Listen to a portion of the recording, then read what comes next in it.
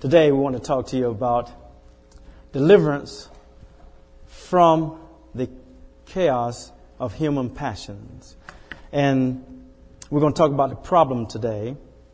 And next week, part 2, we'll talk about the answer. Now, let's remember that the epistle of James is written to the universal church, or it's a general letter. It's not written to just a specific church. It's written to the Jewish Christians and mainly, but there are Gentiles in it also, who are dispersed abroad. So we have a lot of different churches this letter was read at. And I wanted to find out, what is God trying to teach us in James? Because we have to realize that when God gives us a letter, He wants us to know this letter, and He wants us to apply the letter.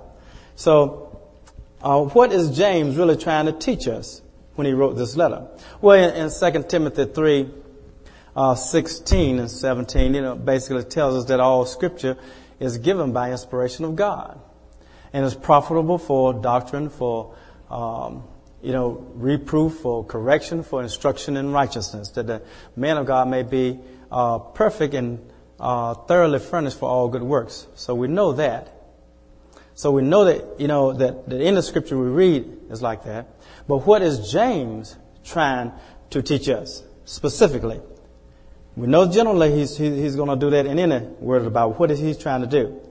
Well, I believe that he's trying to teach us how to love God with all our hearts, with all our souls, with all our minds, with all our strength, and to love others as He's loved us. I think He's trying to teach us that.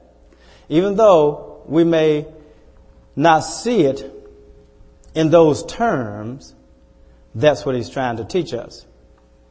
And sometimes you want to say, well, then if He's trying to teach us how to love Him, then, why won't anybody love God? We're supposed to love God. I mean, it's just normal. We're supposed to love God, especially as Christians, because we're talking to Christians there. We're not talking about the world. We're talking about the church. Those who are dispersed abroad, James is talking about. So he was talking to the church. Why would he have to mention that? I believe that there becomes a spirit of fear that tries to attack anyone in the church, anyone who's a Christian. I believe that we are afraid sometimes that God is not really going to take care of us.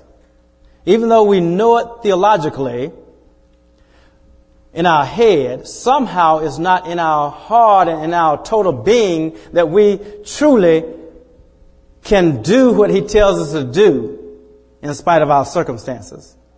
See, I think circumstances come to test those things. So we have to say, perfect love casts out fear. I'm not going to be in fear because there's torment in fear. I'm not going to be in fear. I'm going to trust God, regardless of what I see, regardless of the situation. As Barry was saying about the grandmother and the mother who lost their children. And the thing is that God loved them more than the parents did, and the grandparents. And it's hard to believe that God will allow that to happen if He loves them, because we wouldn't allow it to happen if we could do anything about it. But we have to remember, all good gifts come from above. God is not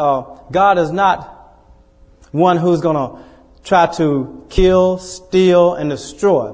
That's part of the enemy's territory. And so regardless of what happens, we have to know that somehow, I might not understand, but somehow I know that God's going to make it okay. And another part is that he says that, we need to love others like, really, I have loved you. Now that is very hard sometimes in our circumstances also, because sometimes people rub us the wrong way, in which James is talking about. And he says in 1 Corinthians 10, 23 and 24, he says that all things are lawful, but not all things are profitable. He says all things are lawful, but not all things are, it really just, what he call just, it's profitable, it's not profitable, but sometimes, it's just not expedient for you to do some things. Even though it might be lawful for you to do it, it doesn't bring about the grace of God. So he says that, let no one really treat his neighbor other than good. Let no one. Let him always do what is good to his neighbor. And so he's telling us how to treat others. And so James is talking about this. And let's look at it. And if you look at the first chapter in review, and that's what I want you all to do, is to meditate on the Word of God. Meditate on it. And get it down in you so that you can do it. Our first chapter, what are some of the highlights of the first chapter? And you'll see these things come out. Especially, let's talk about loving God. He says that count it all joy when you fall into various trials. He wants you to consider it joy. Because he knows that the trying of our faith worketh patience or endurance. That's what he says. So he's saying that these circumstances that come to you, they are actually trying your trust, you're leaning on, you're relying on totally on me. That's what's happening.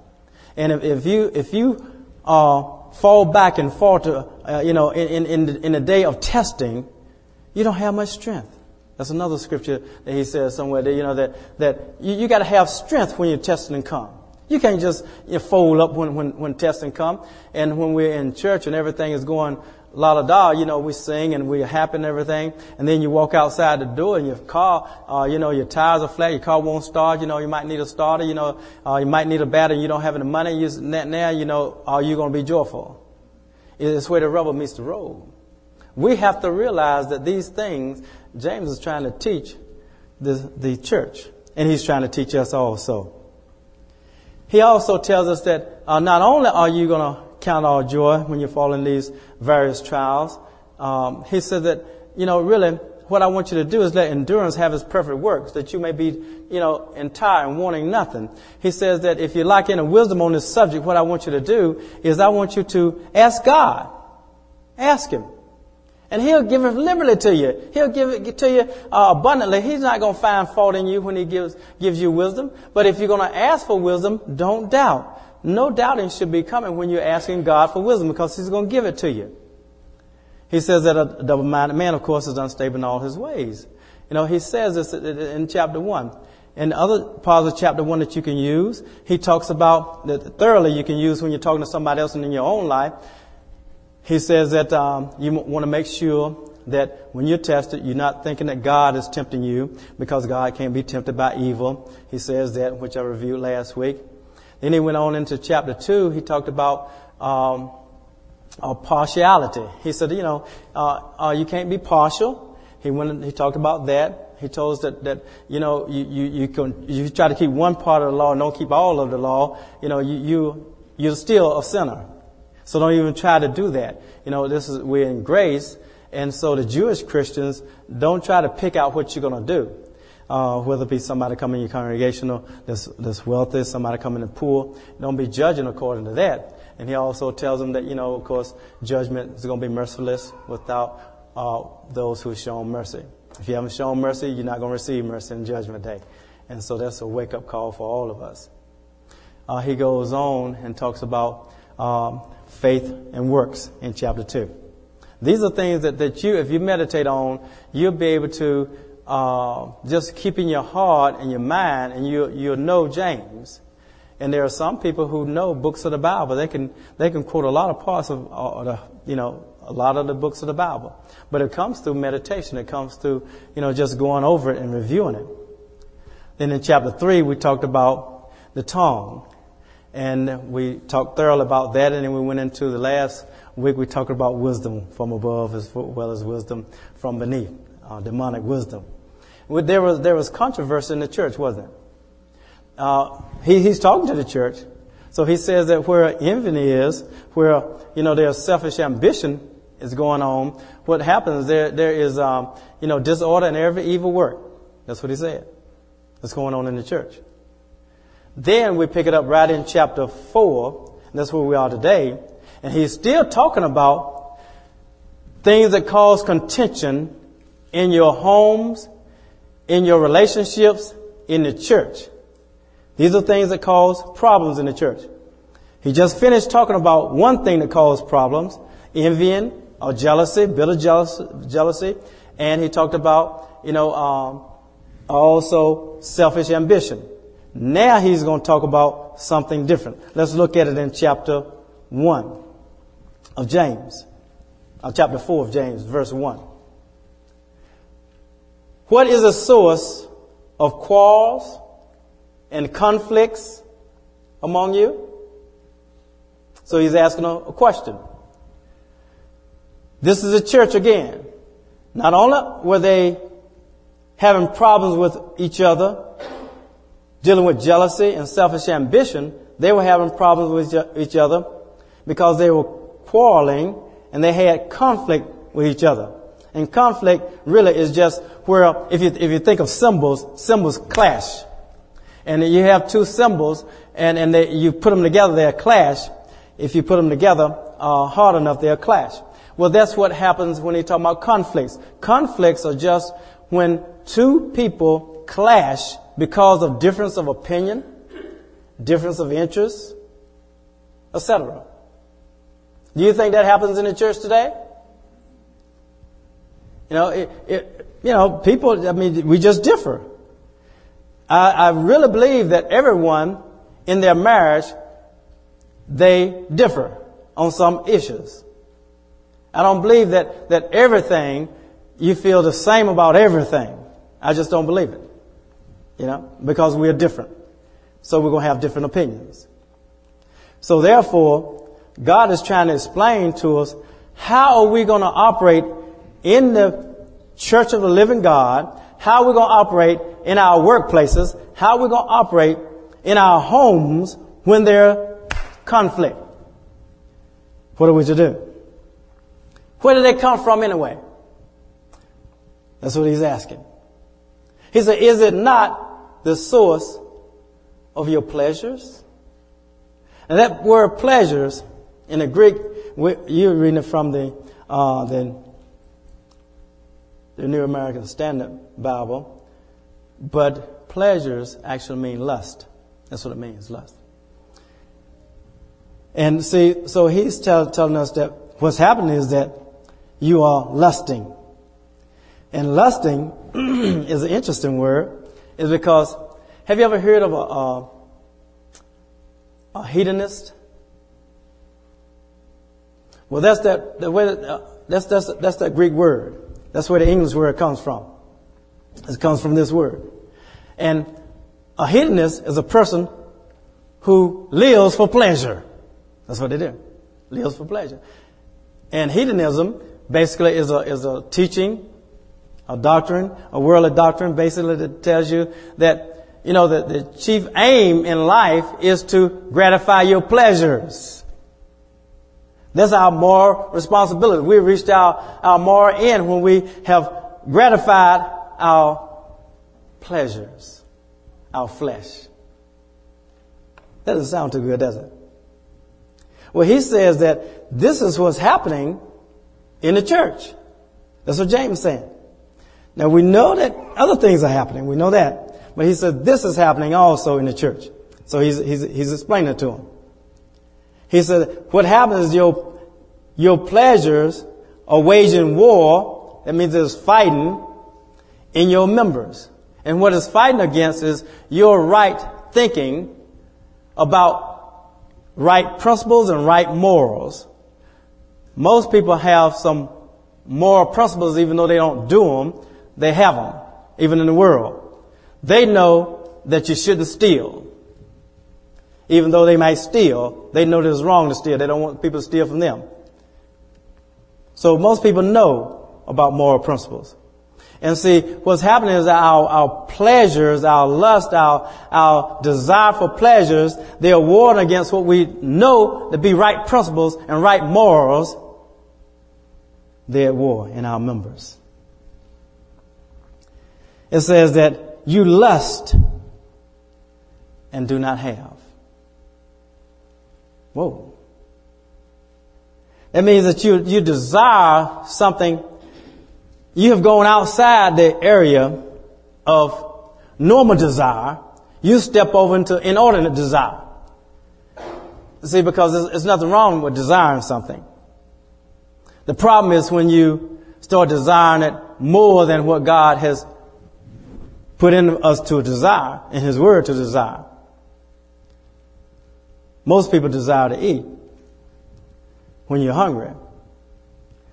But if you go overboard, you can become a glutton. Is that correct? Right.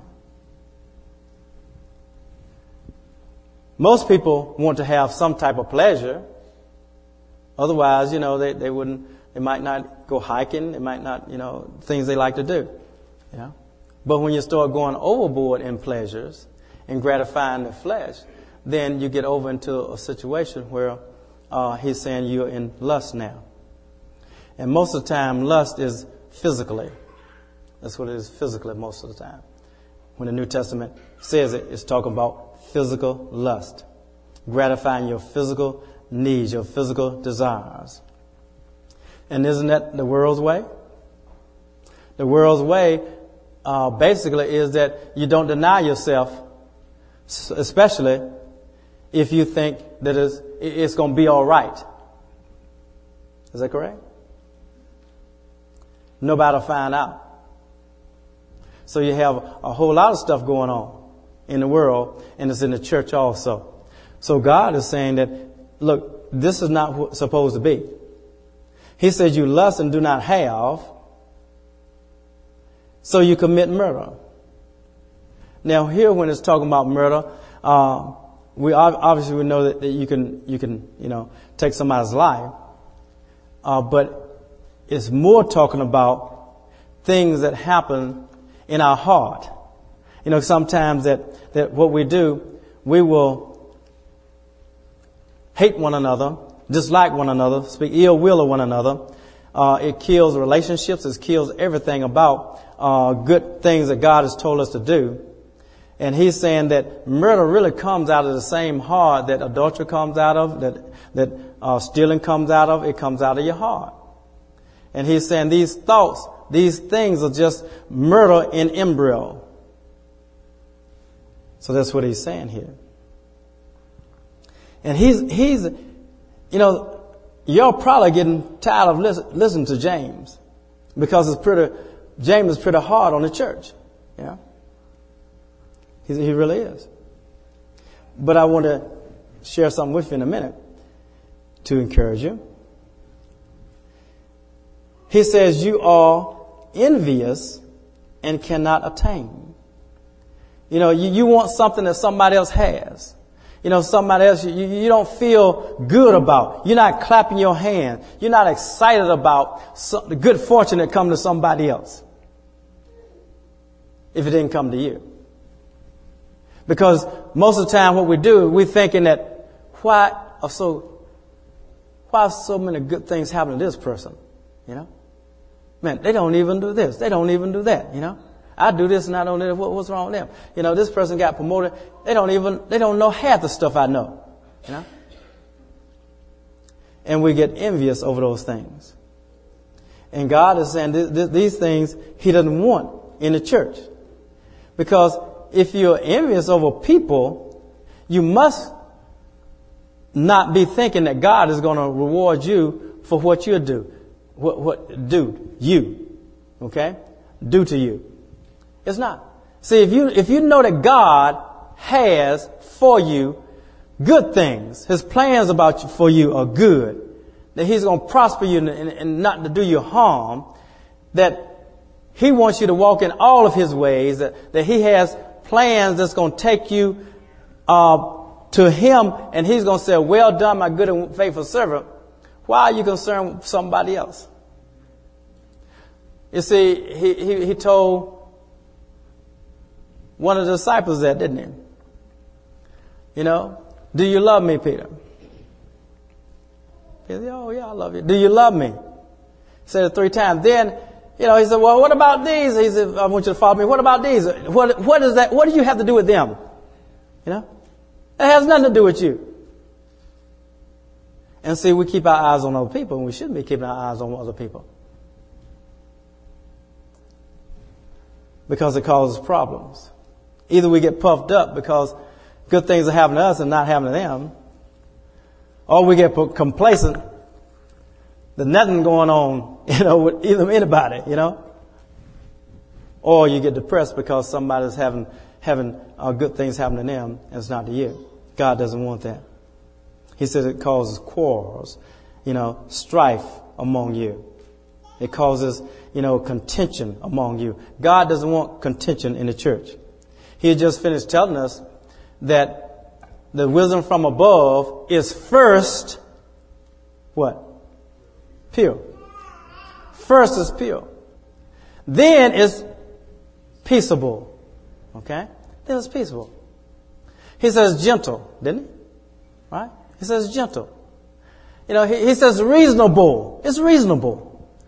He says is full of mercy. Right? And good fruits. He says is unwavering. And he said is without hypocrisy. So God wants a peaceable church, doesn't he?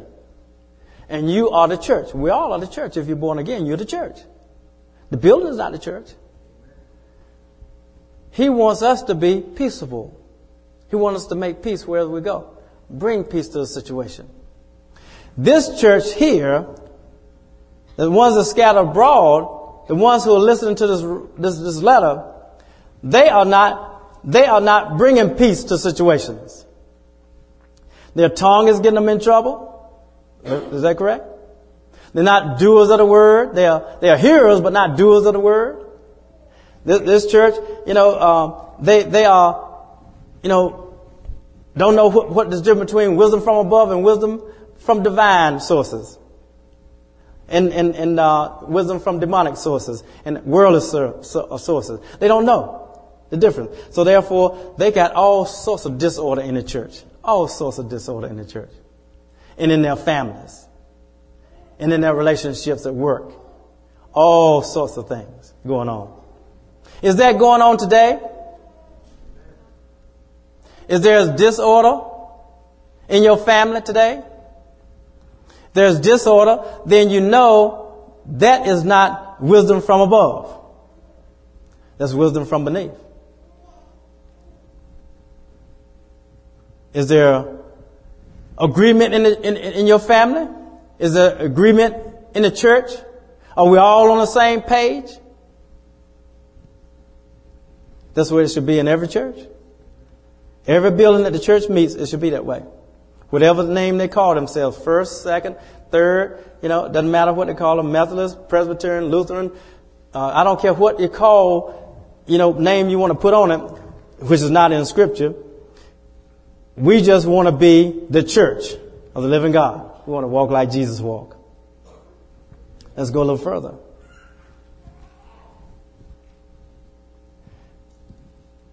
He says that,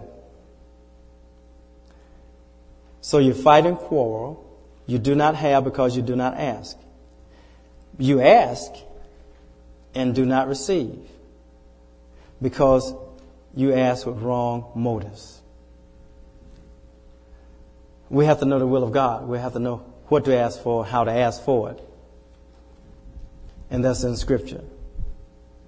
He says that so that you may spend it on your pleasures. Do we ask sometime selfishly? Or do we pray unselfishly? Yeah. Are most of our prayers about us and ours? Or most of our prayers about, you know, first of all, kings, those in authority, those, you know, things that God has told us in Timothy to pray for? Now, are we praying for the President of the United States? Are we talking about him? You know, you need to call those things that be not as though they were with Him. You know, He's who we have. So you better start speaking those things that be not as though they were, rather than speaking those things that you see that are, and calling it like it is. You know, you don't want to do that because it'll stay that way. God has given us the ability to speak life into situations, to change nations. You know, He can turn the hearts of kings just like He turns rivers of water. And our president is no different. You know, he's a president that can be turned by God. But it's going to take the prayers of the saints. It's going to be right talking also. We need to be praying about, Lynchburg, because we're here in Lynchburg. We need to be praying about, your family members. You need to be praying about, other people's family members. You need to be praying. There's so much to pray about. We don't have time to, be talking about one another. We don't have time to be in contention and envious of one another. It's too much for that, because we have a lot to do. God has called us to do a lot. Let's go a little further. He says that you adulteresses. Why did He say that? Were they committing sexual adultery, in the church at that time? Is He talking about that? No, He's really not talking about that. He's talking about their unfaithfulness towards Him. That's what He's talking about. And that's used a lot of times in the Old Testament for spiritual adultery. Let's look at Hosea chapter 3, verse 1. It says in the NIV, the Lord said to me, go show your love to your wife again. Now He's already, of course, married her because God told him to marry her because it was an example to Israel. And she was a harlot. She was unfaithful. She ran off, and he said, go show your love to your wife again. Though she is loved by another and is an adulteress. Love her as the Lord loves Israel. Though they turn to other gods and love the sacred raisin cakes. God says that to us today that He wants us to turn from the world system, the ways of the world, because what happens in the ways of the world is that we're committing adultery towards Him. It's unfaithfulness. Matter of fact, in Matthew chapter 6, verse 24, 31 through 34, it says that you can't serve two masters. Is that correct? You either love the one and hate the other, hate the one. You can't do both. You can't do both. He said you cannot serve God and deceitfulness of riches. You can't do it. So therefore, He said, don't be anxious about what you're going to wear, what you're going to eat, what you're going to put on. He said, I've taken care of all the birds of the air. I've taken care of, everything. Don't worry about that. What I want you to do is seek first the kingdom, my kingdom, and my righteousness, and all those things will be added to you because I know you had need of them before you even ask. What do we concern ourselves most with? What we're going to eat, what we're going to drink, what we're going to wear, where we're going to live, how nice is it going to be? We concern ourselves with a lot of things. And He says that, sufficient today are the troubles thereof. There's no need for you to consider tomorrow. No need to be worrying about all those things that's going to happen tomorrow. You need to be concerned about today. Seeking Him. And that's what some of the words came for. We need to seek God. Do you think that James is not talking to us, body? James is talking to us. He's telling us that we need to be at the feet of Jesus. The songs we sing, we need to be doers of those songs we sing.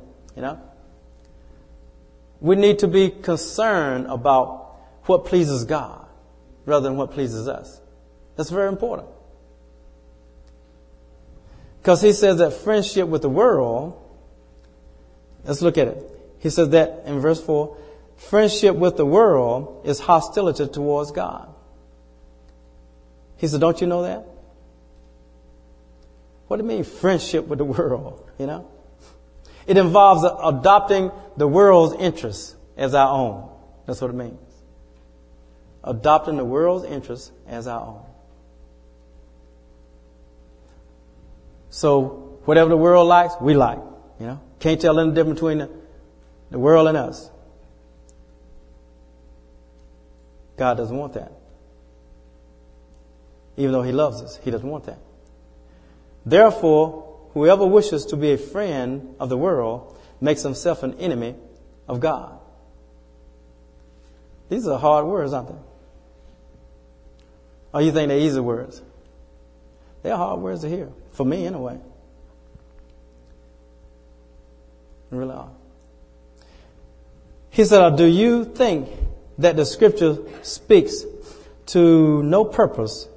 He jealously desires the Spirit which He has made to dwell in us. Now, when it talks about that, it's really talking about, basically, there's two schools of thought on it.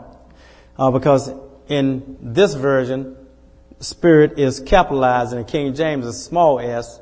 And you have two different opinions. One opinion is that the lust for Spirit in us is going to envy, and it's going to be fighting, and it's not going to be what God wants. And if you put a capital S on it, then you have to know that God is not jealous, of course. He's not envious or anything like that. But He desires us to be undivided towards Him. So whatever way you want to put it, that the thing is that we need to be on fire for God. That's what He's saying. He doesn't want us divided with one foot in the world, one foot, in the kingdom of God. He doesn't want that. He wants all of us. He's not going to share us. It says, but He gives greater grace.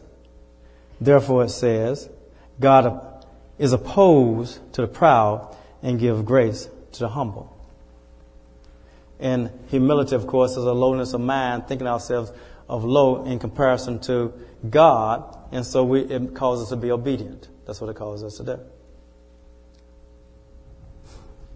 This is the part of James, that everything I've been reading in James, to me, has been very difficult when you're living in the world and you got everybody around you enjoying themselves and things like that, and you want to join in to enjoy also. You get frustrated with people, and as well as the world does. The world, when they get frustrated with people, they go off on them. And so we tend to want to go off on people. So, we kind of do the same thing that they do.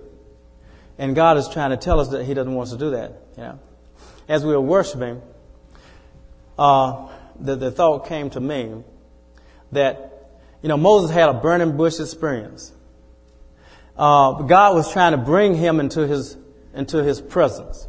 So He gave him a visual sign to draw him near to Him, because He had a plan for him. God wasn't interested in Moses finding out why this bush keeps burning and not burning up. He wasn't interested in that. He didn't share with Moses all the intricacies of why this bush is burning and not burning up. They didn't discuss it. The first thing they discussed is that take off your sandals, take your shoes off, because you're on holy ground. You're in my presence. Now, once you're in my presence, let me tell you what I have for you to do. I believe that God wants us in His presence. As, Asher brought forth a word there. God wants us in His presence for a reason. And He will draw us to Him. Sometimes it might not be what you think going to draw you to Him. He will use whatever He can use to draw you to Him, to get you in His presence. Once you're in His presence, He has some directions for you. It's like the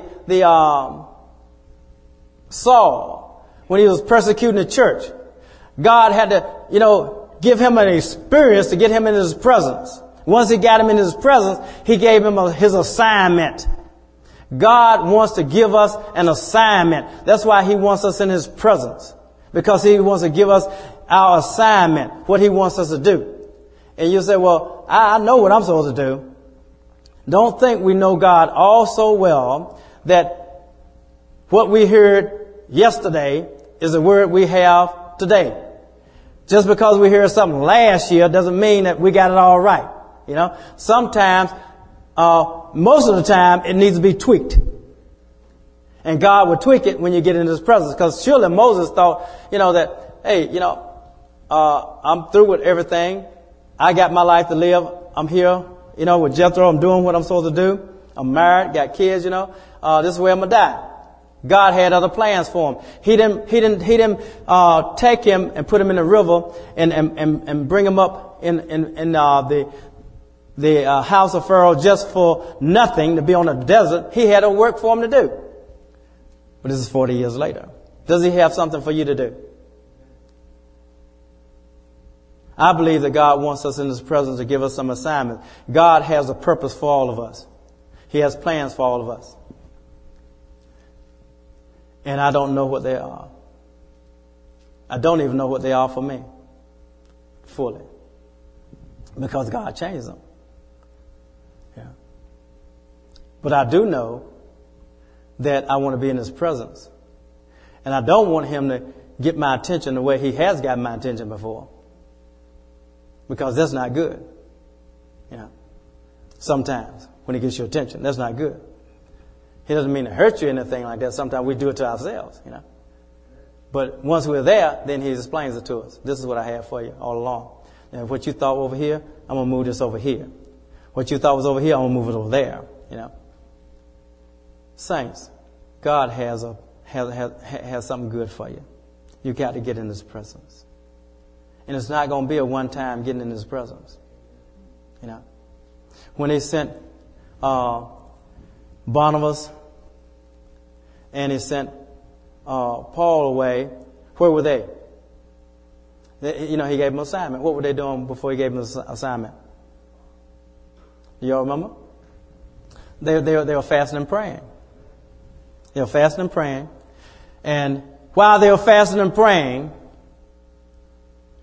the Holy Spirit speaks. You say, well, wait a minute. Paul had been serving, a long time. Why didn't he tell him that before? God tells us what he wants to tell us when he wants to tell us. And so now was the time that he was going to set them apart to do something further for him. They were before God. They was in his presence. So I'm excited about, all of us getting in the presence of God. Because if you think that all you're supposed to do is like what Moses thought, well, I'm married, I got my kids, I got a job to do with these sheep, I got to move from here over to this pasture over here, I got a lot to do here. You're wrong. That's not why you're here. That's not all why you're here. Yes, you're supposed to do a good job. No doubt about that. But God has more for you, more for the church than just getting up, going to work, coming home, doing our normal things. That is not why we're here. Only. Don't stay home and sit and wait for God and tell your wife you're in his presence. I'm not going to work until he tells me what to do. Don't do that. Be about doing what you're supposed to do, but get in his presence every opportunity you can, because he speaks sometime in a quiet, still voice. And when he says, set aside for me, Paul and Barnabas, for the work I have called for them, the Holy Spirit was speaking. And they prayed and laid hands on the person and sent them out. My goodness gracious, that's what you want. Some of you housewives, that's what you want. Don't you want to be in God's presence and for him to, tell you something that you're supposed to be doing? Because, matter of fact, you're going to be held responsible for it on Judgment Day. You say, well, you never did tell me, God. He said, well, I was trying to call you in my presence all the time. You remember, back in September the 27th, when you're in a worship service, and I told you through my servant Asher that that I wanted you to come to my presence. Oh, I thought he was just wanting to do something, prolong worship. It's a no. No, he didn't want to prolong worship. This is just something I had for you. But did you listen to him? I heard him, but this is Asher, man. What, man? What does Asher know? What good comes out of Pakistan? No, I'm just kidding. But yeah. But I say, didn't Jesus? Didn't they tell Jesus, man, hey, I know you. I know your sister. I know your brother. I know your mom. Who are you? You haven't learned anything. Nobody taught you anything. See, we got to be willing to listen and be in the presence of God. Let's bow our heads. Father James is putting a whipping on us, Lord. As they said in the old days. It's really good, Lord. It's a good thing, though. Because what you want, Lord, are pure vessels. You are a holy God, and you're telling the church through James, all those scattered abroad, you are telling them that I'm calling you to purity. I'm calling you higher. I'm calling you to a different standard than the world. Because I want you to be in my presence and I want to do things through you. He's telling us today, saints, that He's calling us to purity. He's calling us to get our lives, get the stuff out, all that remains in filthiness and wickedness, get all that stuff out, get our tongues right, get our peace right with one another in relationships, learn how to be in peace, stop wanting your way about everything. If you don't have your way, you get mad and you want to pout. Stop that stuff because I have something for you. I'm calling you to a higher walk. He's telling us that. Because He has something for us. Yes, we want to see the sick healed. Yes, we want to see the demons cast out. Yes, we are tired of just going to doctors and they're taking our money and giving us medicines. Yes, we are tired of spending our money on a lot of herbs and supplements. Yes, we are tired, Father, of just making it day by day, just barely making it, holding on, waiting for you to come. We are tired of that, Lord. We want to see miracles. We want to see the deaf ears open. We want to see the blind eyes open. We want to see those who the world say they have problems emotionally. Father, we want to see that thing taken care of, whether it be demonically taken care of because we just speak to that spirit and we say, leave in the name of Jesus. Or whether you give us a word of wisdom that takes care of it. Father, we don't care how it's done. All we want, Father, is the power to do it. And we know all authority comes from you. That's what we want, Lord. So we are willing to hear the hard lessons of James because we know it's for a purpose. We know that James loves us. He loves you, Lord. You love us. You love James. You love your word. And your word is always given to us for correction, for rebuke, for instruction in righteousness. That the man of God may be complete, thoroughly furnished for all good works. You want us to be that way, Lord. So we say, thank you, Lord, for telling us the truth, Lord. Thank you, Lord, for not tickling our ears through James.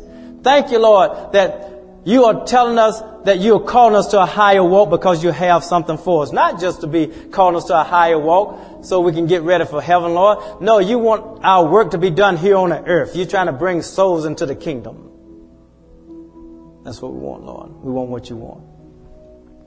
Let us meditate on James, Lord. Let it not be just a Sunday message. Let it be, Lord, an everyday message where we're trying to get it in us and so we can try to learn it and walk it out and try to share it with others, Lord. That's what we want to do. And we'll give you all the glory and all the praise. And everybody in agreement say amen. Stand to your feet, please.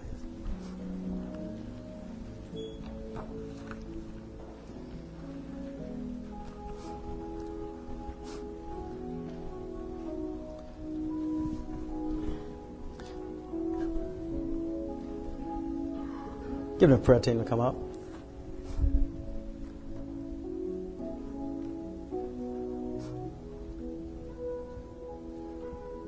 If there's anyone that wants to give their life to the Lord, this is the time. Today is the day of salvation. If there's anyone that would say, pray for me for whatever reason, they're up here to pray. Father, we ask you to bless and keep this body, to make your face shine upon them, be gracious unto them. We ask you to lift up your countenance to them and give them peace, Lord. Not only give them peace, Lord, cause them to be peacemakers, Lord. Everywhere they go, the sweet fragrance of Jesus Christ will ooze out, Lord. Every time somebody touch them, every time they come near anybody, Lord, it's like perfume, Father, when somebody pass by, you smell it, Lord. That's how we want people to smell your fragrance, Lord, when we pass by. And they'll say, oh, I know it's something different about them. I know something different. They have a different walk. They have a different talk. Let it be, Lord, in the name of Jesus.